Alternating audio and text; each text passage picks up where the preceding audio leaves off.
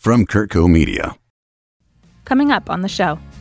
There are a few products out there that are very effective, but they tend to have ingredients that are well established. Most of the stuff that you find on the CVS counter is probably just marketing hype. Doctor. In some of our episodes of We're Still Practicing, we address some pretty esoteric specialties. Some that are interesting, but only affect a tiny number of people. Well, this subject isn't one of those. It's about your patient's or your largest organ.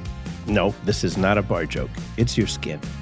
Somehow, between our atmosphere's thinner ozone layers and our exponentially better methods of diagnosis, eventually we all focus on skin cancers and aging issues. When was the last time you saw your dermatologist? Or if you're a doctor yourself, have your patients report back to you that they're diligent in having their skin checked. There's a whole world of serious or cosmetic challenges that start with our skin. And today, we're talking with one of the most renowned dermatologists in the country. This is Medicine We're Still Practicing. I'm Bill Curtis. First, my co-host, quadruple board certified doctor of internal medicine, pulmonary disease, critical care, and neurocritical care, and my very best friend, Dr. Stephen Tabak. How you doing, Dr. Steve? Hey, Bill. And our special guest, Dr. Payam Abrashami. He's a board-certified dermatologist and a pathologist. He practices something called dermatopathology. He's got a medical degree from Cornell University and a multi-decade practice, including both a dermatological practice as well as dermatopathology, where he is the physician's physician. Dr. Abrashami is one of the most experienced dermatopathologists in the country. He currently interprets cases for over 40 dermatologists and dermatopathologists nationwide. He has interpreted over 500,000 skin biopsies and diagnosed over 50,000 melanomas. He is the guy when it comes to, well, skin. Nice of you to join us, Dr. Abrashami. Thank you so much for having me. So let's kind of start slightly on the lighter side. Some of us on this, I won't say who, podcast are a little older than others. And so there's this aging thing. Can you just tell us what happens to our skin as we age? There's probably two main factors. One of it is just a clock in the cells where they disintegrate, your proteins aren't produced as much, you're not building up mucopolysaccharides, your elasticity is diminished. So that happens with time, and there is, senescence with hair growth and skin growth and how much cholesterol you produce. Really, everything starts to fall apart. But clearly, the bigger factor in accelerating those processes is sun exposure.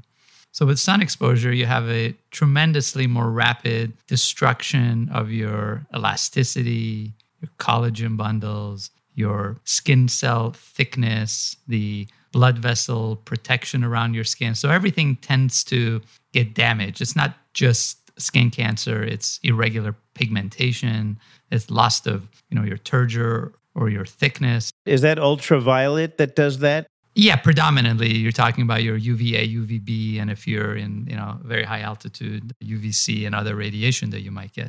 But down here, you're really getting beaten up by UVA and UVB. So some of the things that you've just mentioned that happen to your skin, is there any way to reverse some of that? You can do a lot as far as reversing neoplasia, which is replication of cells, skin cancer cells or other kinds of growths. There really, truthfully, isn't that much you can do in restoring structure. For sure, if you lose volume in your face, you can restore some volume by adding hyaluronic acid fillers, or you can do fat transplant into your face or other modalities to build up volume. But a lot of patients come in and they are horrified by the thinning of their skin on their hands, their arms, their legs are discolored. And there really isn't all that much you can do to improve it. Sure, you can use lights, lasers, chemical peels, etc., to reverse some of the dark spots. But are you really reversing the other 90% of the changes you see due to aging and sun damage? Not really. Exercise alone, it's kind of a double-edged sword. I see patients who get really fit, they're exercising a lot, but they actually lose some of the facial fat. So I don't think that you can necessarily improve some of the photoaging through exercise alone, unfortunately. Should everybody wear a sunscreen every day? It will only help you, yes. I think a mineral sunblock, sort of a physical blocker with zinc, titanium, has zero side effect, zero downside. It will protect your skin from the very negative effects of UV light. Now, if you're worried about vitamin D absorption, you're going to get it through the rest of your body. I mean, if you're that worried, you can expose your arm perhaps, but facial aging is a huge problem, and you can really minimize tremendous amount of damage by starting to use physical blockers from an early age. I only use zinc titanium on our baby, and I won't use most of the chemical blockers. And patients are worried about the effects of sunblock that are customarily available on the counters as well. And my answer to that is read the label, look for zinc and titanium. So if you go to CVS and you look at every product on the market, you will probably find only one that is zinc titanium as its sole active ingredient. Oh, good advice. So, double question. What is SPF and what SPF should we be using? The SPF that's on the labels refers to the sun protection factor of ultraviolet B. Sadly, the industry has fought off through lobbying a SPF factor for UVA for many, many years, dragging it on. So you do not know what the sunscreen's protection of UVA is by looking at the SPF factor. For that reason, the SPF number is often misleading or only half of the data that you need to know. It's far more relevant to flip the bottle over and look at the ingredient. If you have zinc titanium from a reputable brand, go for that one. Zinc titanium. Okay. So one really cool addition to kind of protection is the whole UPF concept, ultraviolet protection factor clothing. Yeah. Is this an innovation that you feel particularly works? Yeah.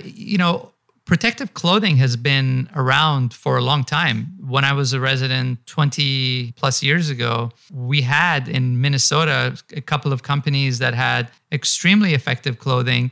It's such a tiny niche market that it wasn't really that commonly used. Dermatologists would buy it up for their kids before they took trips to Hawaii. And it was really known in small sectors who were into it. And nowadays it's becoming a little bit more prevalent. But of course, you can absolutely get most of your protection spending a day at the beach or boating, et cetera, by using proper clothing. I have surfers who, after their second, third, and fourth skin cancers, had enough. They are surfing with, facial shield, even helmets. Skin clothing is very, very important. And for your kids who are running around the beach, that's really the only way to go. And if you're in and out of the water, you really have to keep protective clothing on.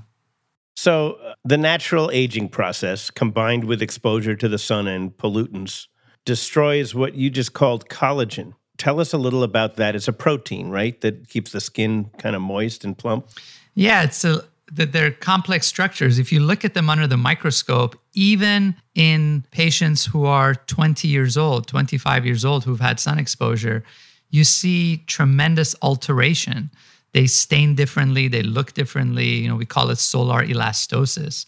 Sometimes when the first thing you do when you put a slide under your microscope and you examine it, you try to guess the severity of sun damage or the age of a patient. And sometimes you're blown away. You say, this is the skin of a 25-year-old.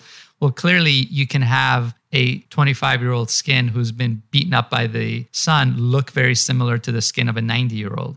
And that acceleration is what we were referring to initially. So I have two words for you and I want a reaction. Tanning beds. Pretty good. No, I'm kidding.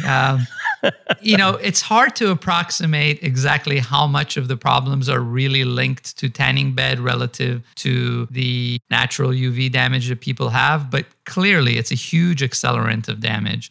Before, you used to have an industry that was mostly UVB, and it was kind of like you get in there and you got burnt and people would stay away. And then I think the industry shifted to primarily the non-burning UVA, which doesn't give you that immediate response, but gives you potentially a worse delayed response. I don't know truly how prevalent the use of tanning beds are across the country. And so I still think it's a big problem for the heavy users. But if you look at the entire population and the number of skin cancers we see, it's probably not the biggest problem. The biggest problem is educating people to be aware of sun damage in their children, starting with babies and protecting them at a young age. Do you ever sit in the sun? I do. And I actually think that if you try to scare patients out of doing the things they enjoy, that it kind of backfires.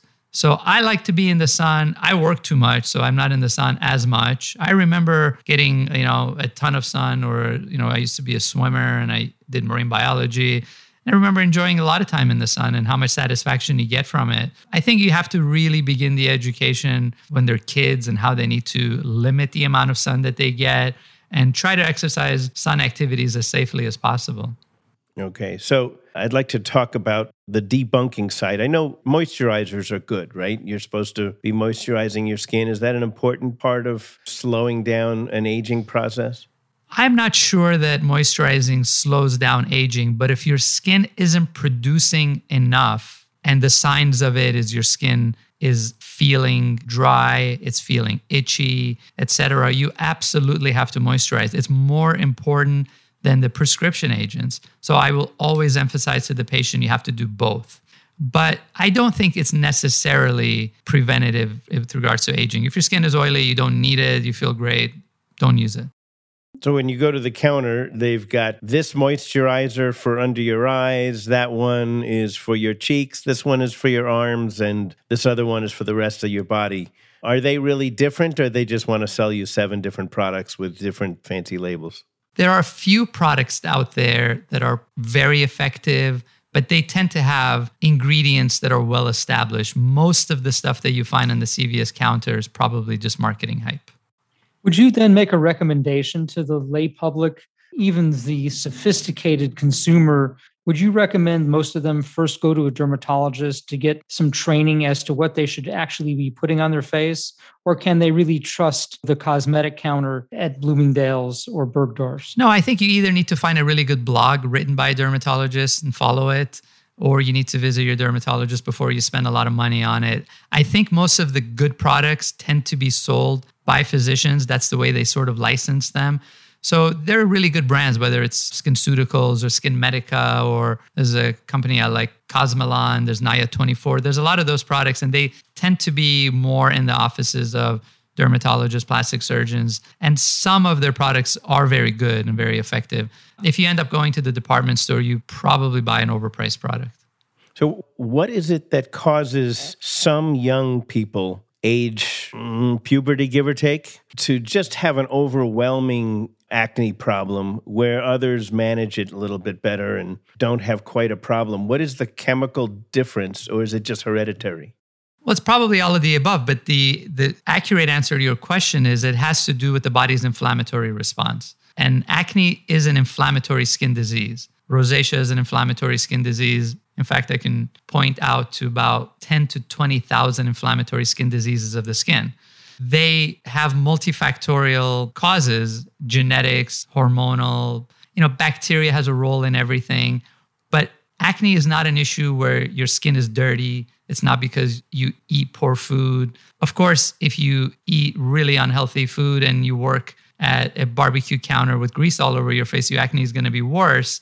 But that's not the overwhelming issue. Acne can start out at a much earlier age than puberty. You have children with acne. You begin to see the comedones, the plugging of the hair follicles starting at an early age. What ends up happening is you hit a hormonal surge, and the testosterones and those derivatives of testosterones tend to produce more sebaceous secretions, and they tend to trigger a much more robust inflammatory response. So tell me what a mom or dad should notice with a very young child that brings their kid into your office.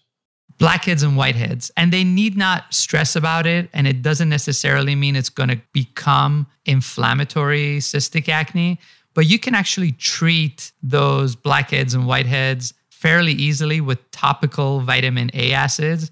Similar concept to Accutane being a systemic vitamin A medication. You can apply them topically.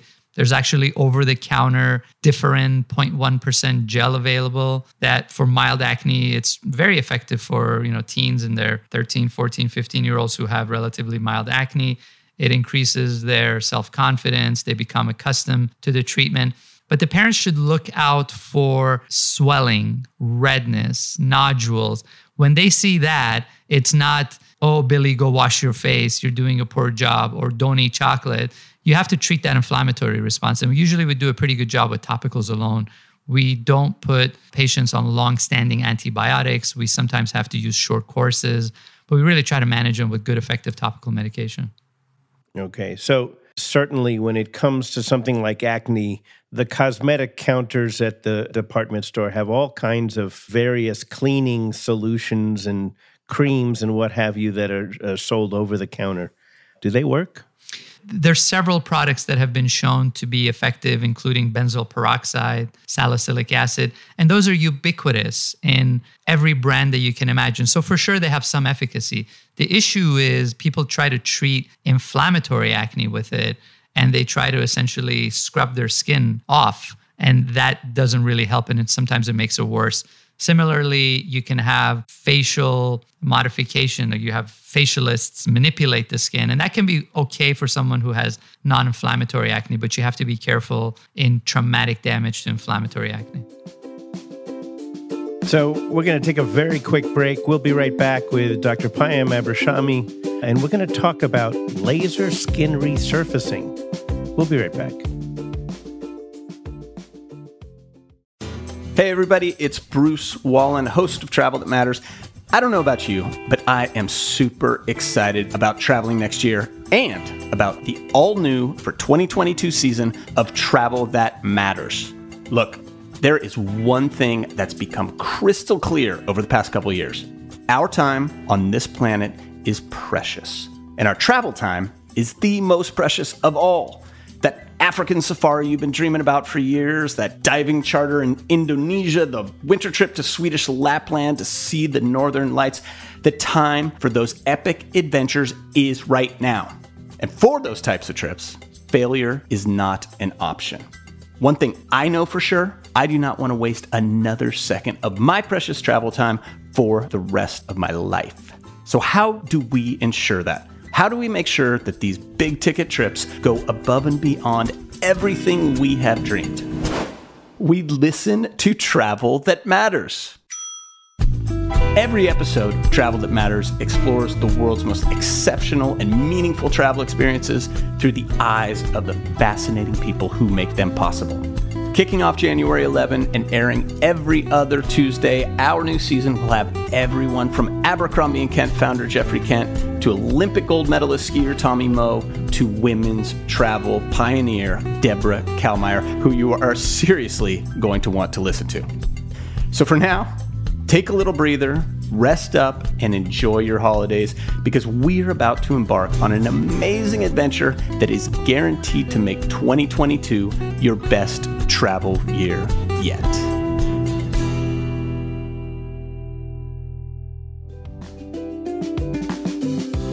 Well, we're back, and let's just dive into this CO2 laser skin resurfacing. It's kind of an anti-aging breakthrough. Can you tell us a little about this? Resurfacing has been a concept in dermatology for a very long time.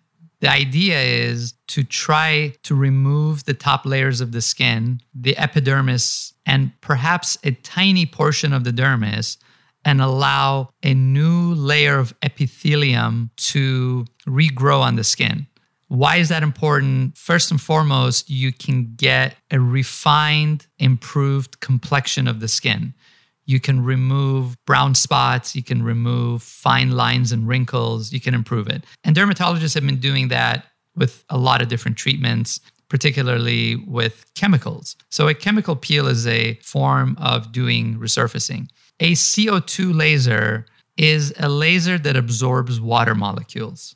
And when you shine that laser, it's like a knife. It will basically evaporate layer by layer the skin cells. So you can do a CO2 laser in a very broad form and peel off every layer of the skin and essentially give the patient raw skin for which they have to heal over a period of weeks. Or you can do it in a so-called fractionated manner where you're drilling tiny little holes into the skin.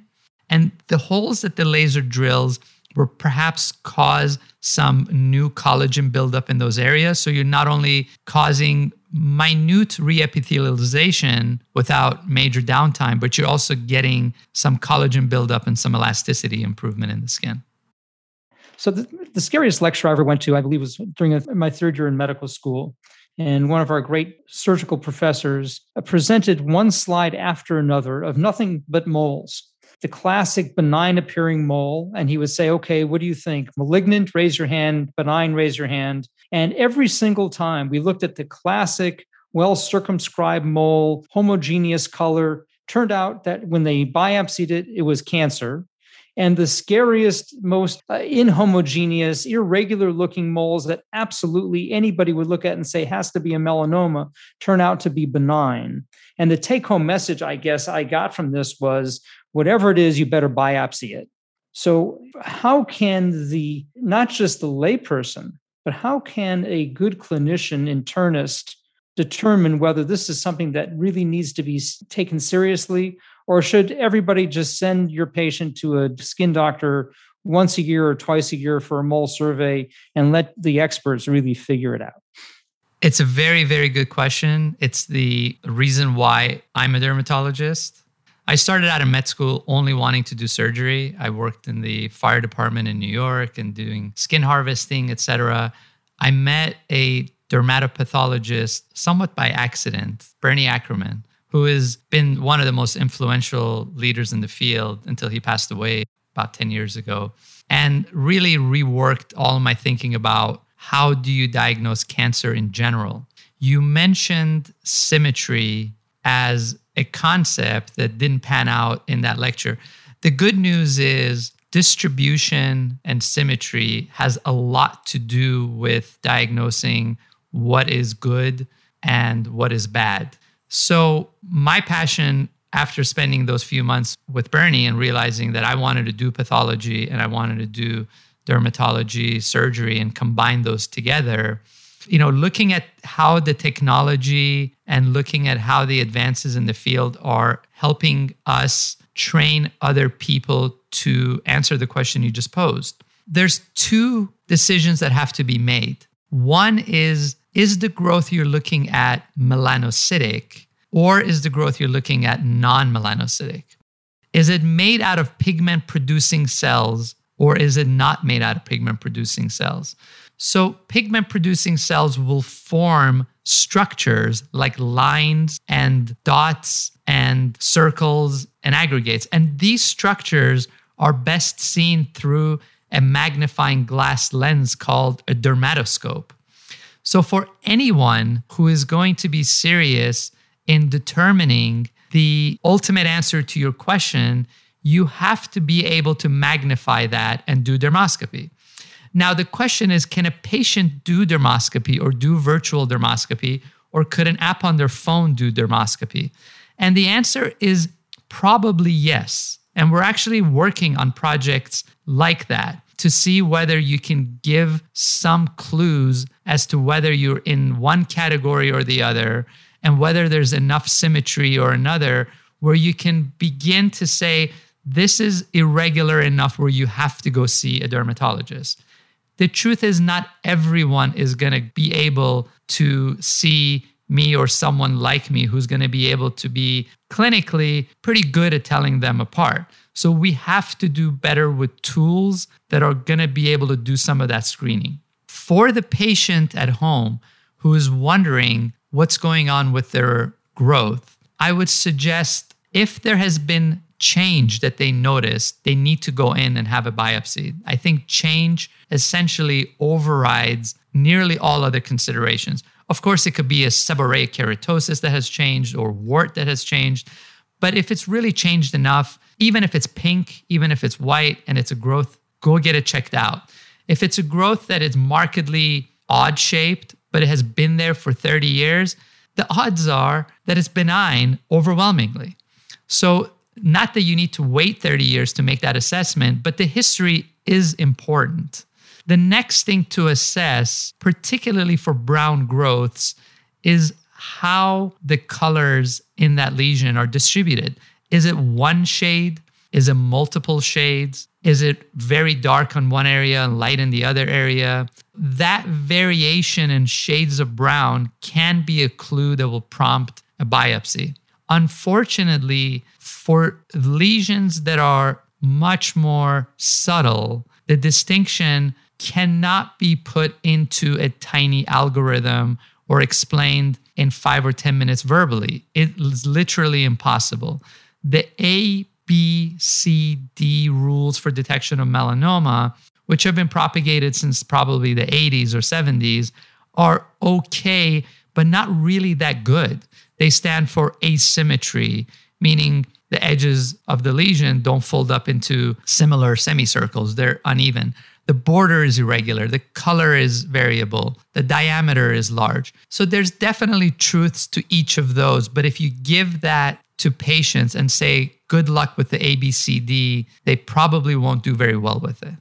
Do most of these various cancers start on the outermost layers of your skin or deeper? Outermost. The most common process of skin cancer development, of carcinoma, is in the family of squamous cell carcinoma. It starts out as what is called actinic keratosis, which is really just the earliest stage in development of squamous cell carcinoma. And it's commonly referred to as precancerous because the lesions can be easily treated with liquid nitrogen, freezing, or one of the ablative processes that you mentioned, Bill. And they always essentially start on the surface of the skin. You can certainly have a squamous cell carcinoma start inside of a follicle or within a deep cystic structure in the skin, but they're exceedingly rare. Basal cell carcinomas similarly always start on the surface of the skin and move down.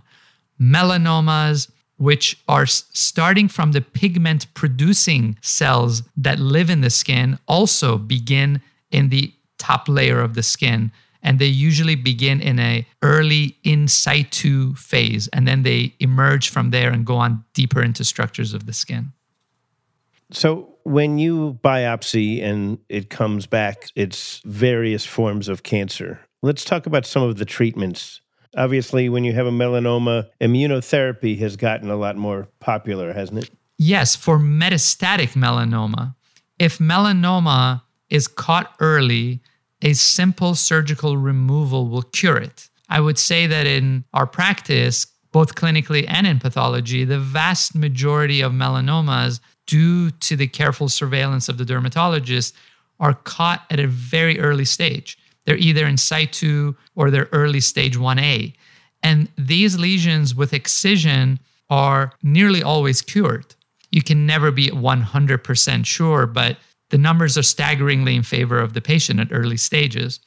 If a melanoma goes on to involve systemically another body site or in the lymph node, or if there is a situation where they haven't found the metastasis, but the patient is at such a high risk, then they may be treated with one of the enormous advances in the field of melanoma treatment, which is not just immunotherapy, but let's just put it into that broad category.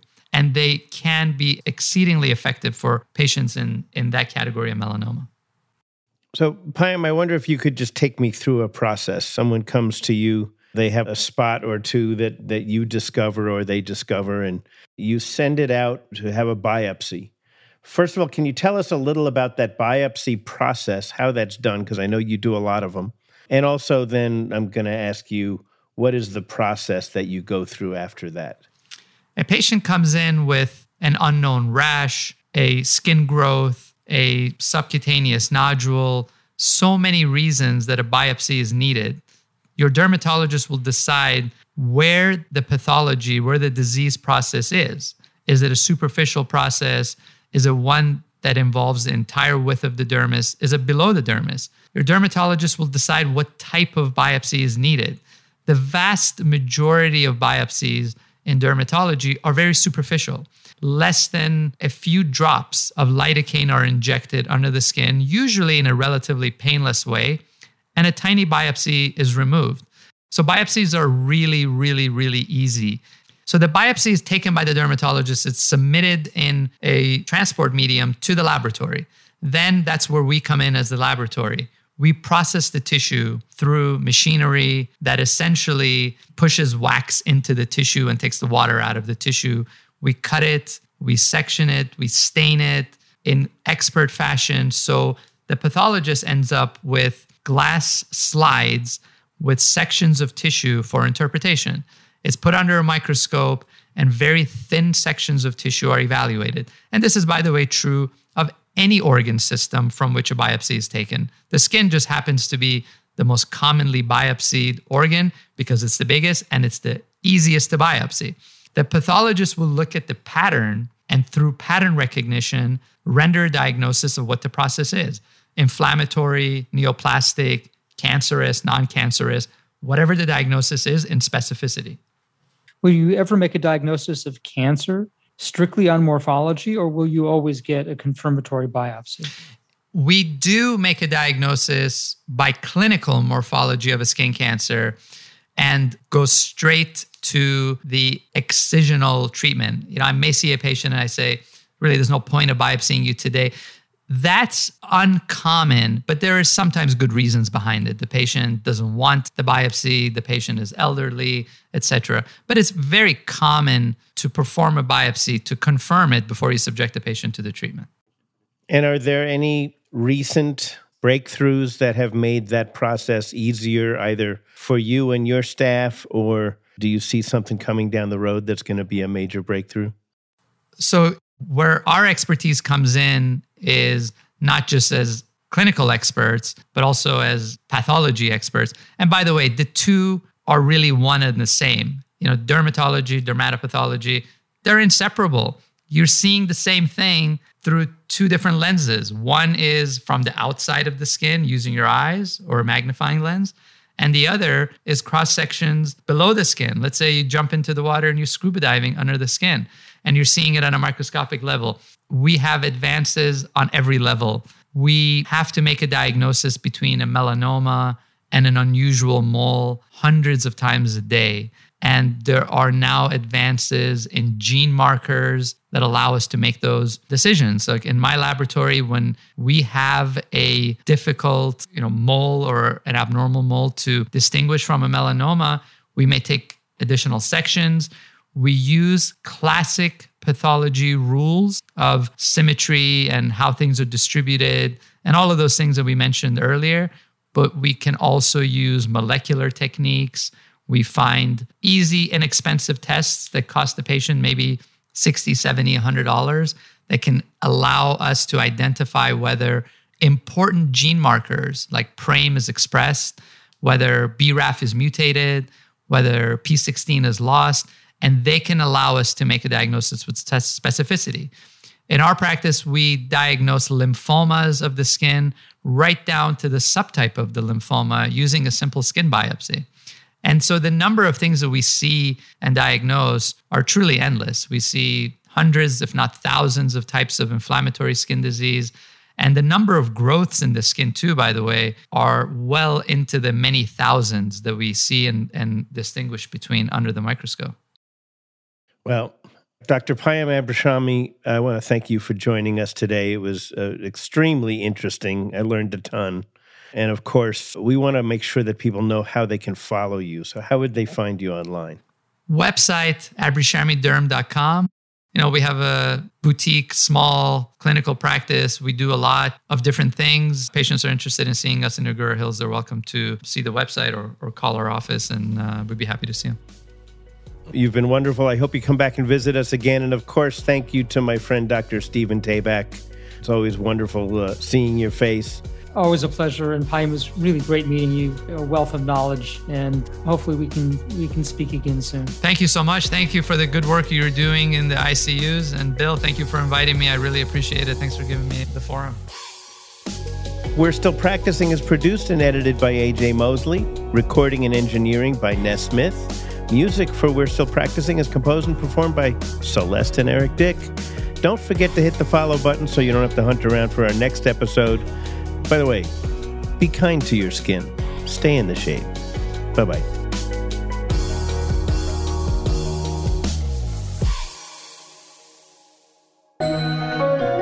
From Kirko Media. Media for your mind.